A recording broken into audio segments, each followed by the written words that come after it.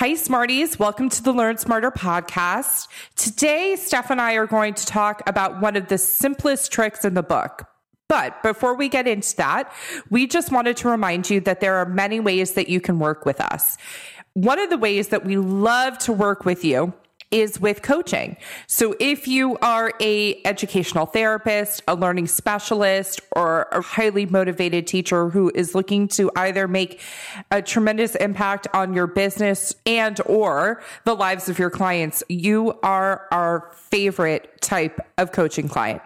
To learn more about our coaching packages, you can go to our website, www.learnsmarterpodcast.com. And you can also go to our individual websites to learn more there as well. Also, there are other ways to work with us that you can learn about on the website. Back to the episode. Today, we are going to dig into what a graphic organizer is and how they help writers. Let's dig in. You want to learn faster, but sometimes working harder is just not the answer. You have to learn smarter. The Educational Therapy Podcast. Hi, Smarties. Welcome to episode 128 of Learn Smarter, the Educational Therapy Podcast. I'm Stephanie Pitts. And I'm Rachel Kapp. And before we get into it. Yeah. Okay, I'm going to tell our audience. It is 11:44 in the morning right now. We logged into our Zoom at 10:30.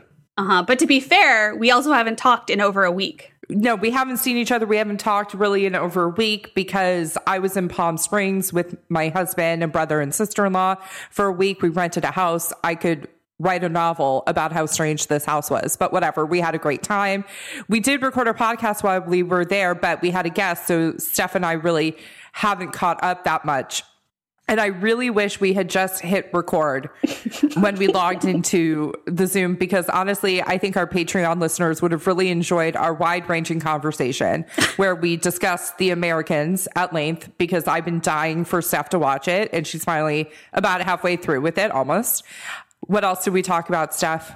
I don't even know. It was so many different things. Apothecary jars. Okay. So Steph, you know those little jars that you hold Q-tips and like cotton balls, and I guess you put your hair thingies in them? Scared the shit out of me. I didn't hear you. Okay. Please put that on the Patreon. You guys, that was so funny because Adam came in behind and waved at me and I waved back. And then he put his hand on Rachel's shoulder and she just jumped.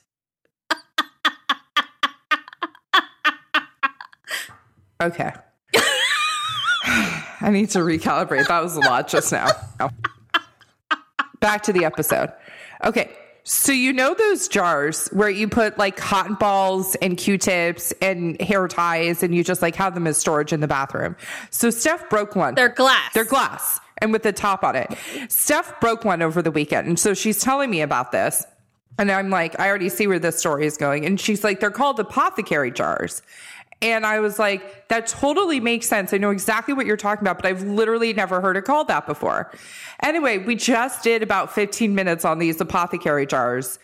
I live with a comedian, so I time our conversations out the way he times out a set. And she went on and on and on. Well, Steph, do you want to tell the people your problems? Okay, so my problem was that I went in to go buy a new one, and they're different now, but first, I told them apothecary jars, and they didn't know what I meant. And then I was trying to describe it, and they still didn't know what I meant. Yeah.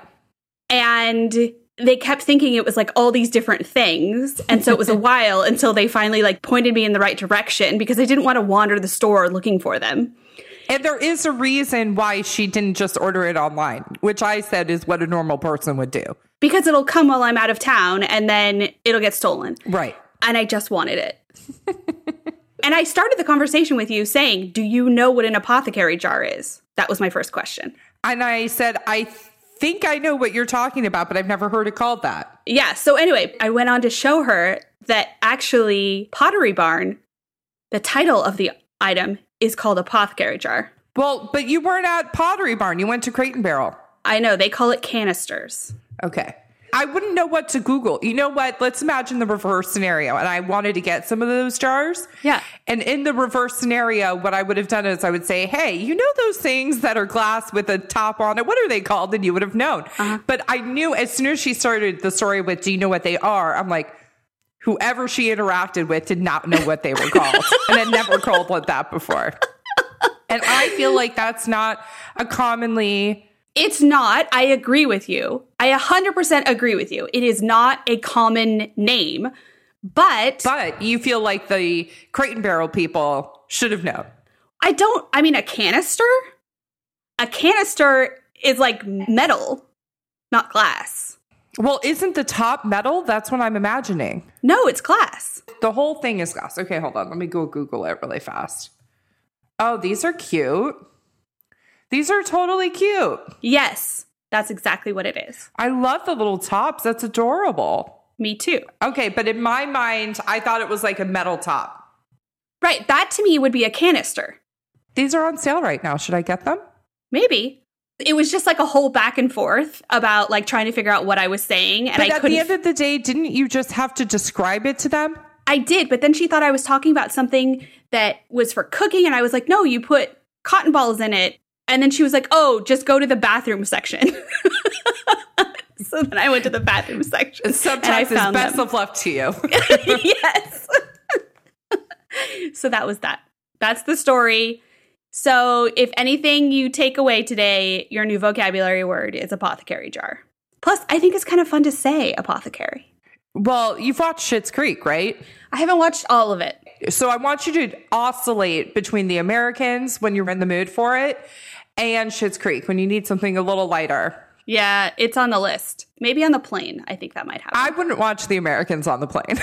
That's just no, not me. The Americans. Schitt's Creek on the plane. Oh, yeah. Schitt's Creek is perfect for the plane, I feel like. Yeah. But The Americans can be a little explicit, and I would be uncomfortable watching that on a plane. Yes, however, nobody's sitting anywhere near you because of social distancing. Great.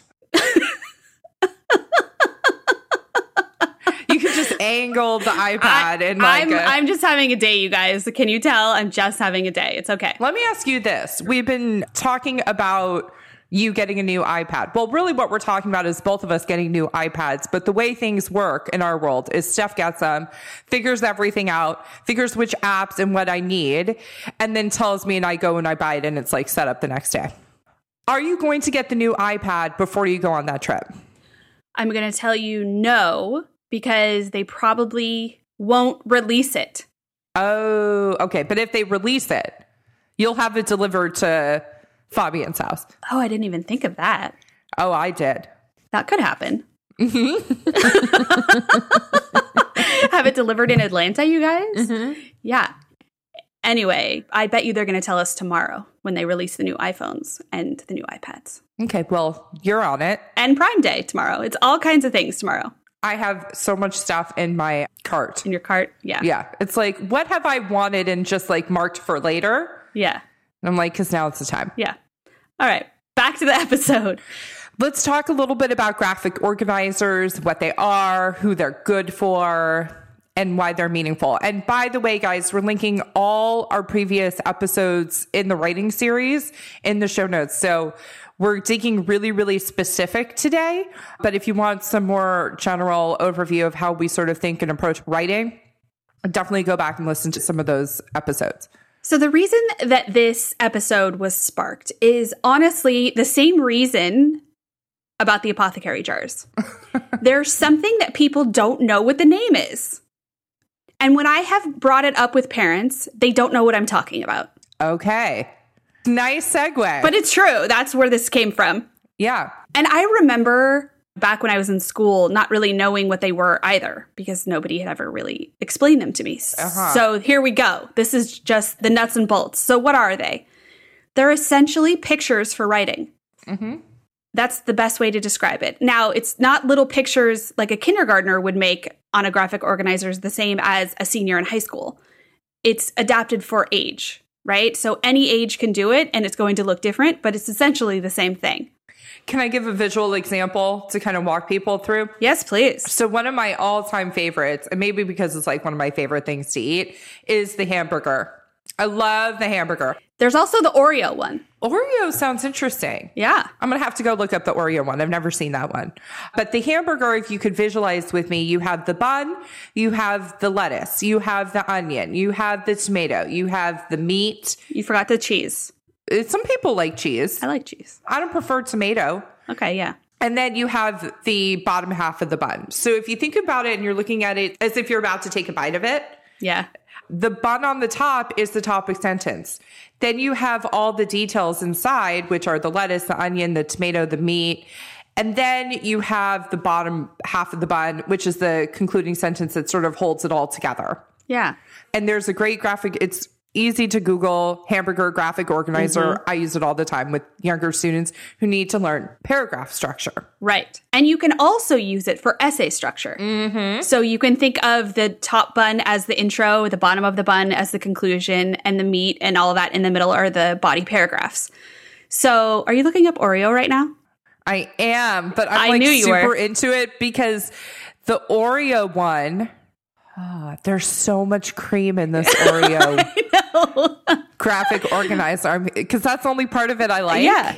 Well, okay, put the link of one in there for people. Okay, I'll do it right now. Yeah. Okay, so like she said, they come in a variety of different shapes and sizes, and there's bubbles and boxes, and there's all these different things.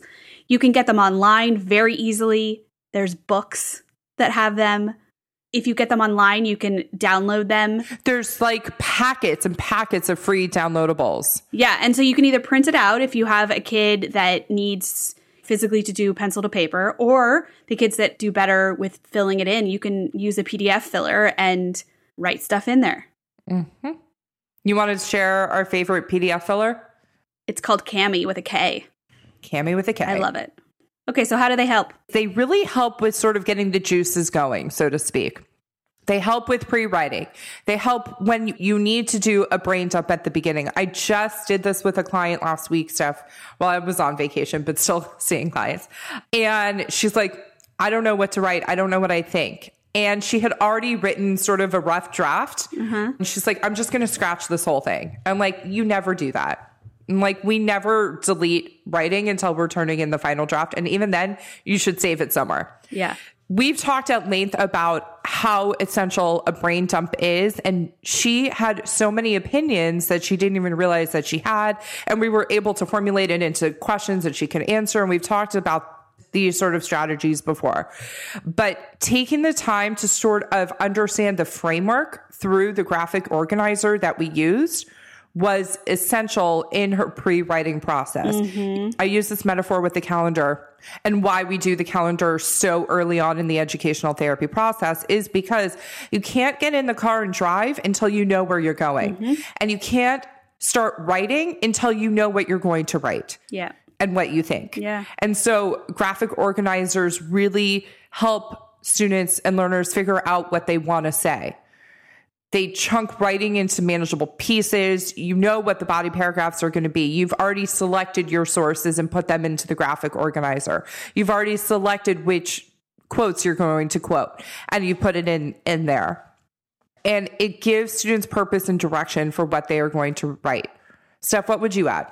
There are specific organizers that ask the 5 W's. And we've gone over that at length, right? You need to know what questions you're answering and what the W answers are. The other thing is, I remember as a kid, when my mom actually was teaching me to write an outline, it was very rigid. It was very much like the 1 and then the A indented and whatnot. And having a graphic organizer for these kids is so much more freeing. Yes. Because you can write all over the paper and make bubbles, and it can look however you want it to look. And it doesn't need to be so rigid. For kids who need the visual to understand the picture, which, Steph, I would argue that's sort of you, right? 100% me, yeah. You need to know what the outcome is going to be, what it should look like in order for you to initiate the task. This is an essential step. And oftentimes, to be perfectly honest, kids want to skip this. They want to skip the pre-writing because, frankly, it's been really boring the way that they've done it, and they don't see the connection. Yeah. It feels like an extra step. They just want to dig into it. Yeah. You know, students have a false understanding that they can just go from the prompt to the paragraph or the prompt to the essay. Yeah. And there's too many steps in between. And that's why they avoid, because they don't even know how to navigate it. The graphic organizer is a great first step. 100%. And I think the other thing is when I've been working with students and having them write the topic sentence out, you know, because so many kids struggle with shorthand that they're basically writing sentences. And then when we've completed the graphic organizer and actually pivot to writing the paragraph, they can copy and paste because it's already written. 100%. And they're so happy and relieved. They don't realize it doesn't feel so laborious. Yeah. Like when you're writing and you're just going from scratch. Insurmountable. And it's fun to go and select which graphic organizer you're going to use. You can absolutely use more than one. There's no rule about how many to use. But here's what I will do for the students. If you went back and listened to our episode, like the mistakes students who struggle with executive functioning make, we'll link that episode in the show notes. One of the things they love is staying in the research process. They also struggle with making decisions. So when using a graphic organizer, go ahead and give time limits and boundaries of how long they have to search online for one and how many graphic organizers they can use. So put some boundaries around it and some structure around the selection of a graphic organizer, because there's so many awesome ones online. There's so many on Pinterest that you can get. Pinterest is like a never ending hole of trying to find the free one. Yeah. However, I highly recommend you just search graphic organizer PDF so you don't get brought up to Pinterest. Yeah. Or support some teachers who created some amazing ones on Teachers Pay Teachers. It's true. Which is an awesome website. Lots of teachers use that website to like fund the things that they're paying for in the classroom typically. So, And it's affordable. and of course, the Oreo graphic organizer that I put in the show notes for our audience is from Pinterest. Yeah, of course it is. So let's give them a quick example. Yeah. So let's say we were doing a 5-paragraph essay that's a persuasive essay. For those of you that may not know, you're making an opinion and you're persuading your audience that that's the right opinion or to agree with you. So you could use a graphic organizer for, number one, figuring out what your opinion is, what order to put the paragraphs in, your sources. You can do the body paragraphs and do the hamburger and the intro and conclusion, or one for each. There's so many different ways. We don't want you to get lost in how many different ways you can use them, but that's just an example. I would pick one that really stands out and really your learner connects with and start there. Perfect. Have a great week. Have a great week, Smarties.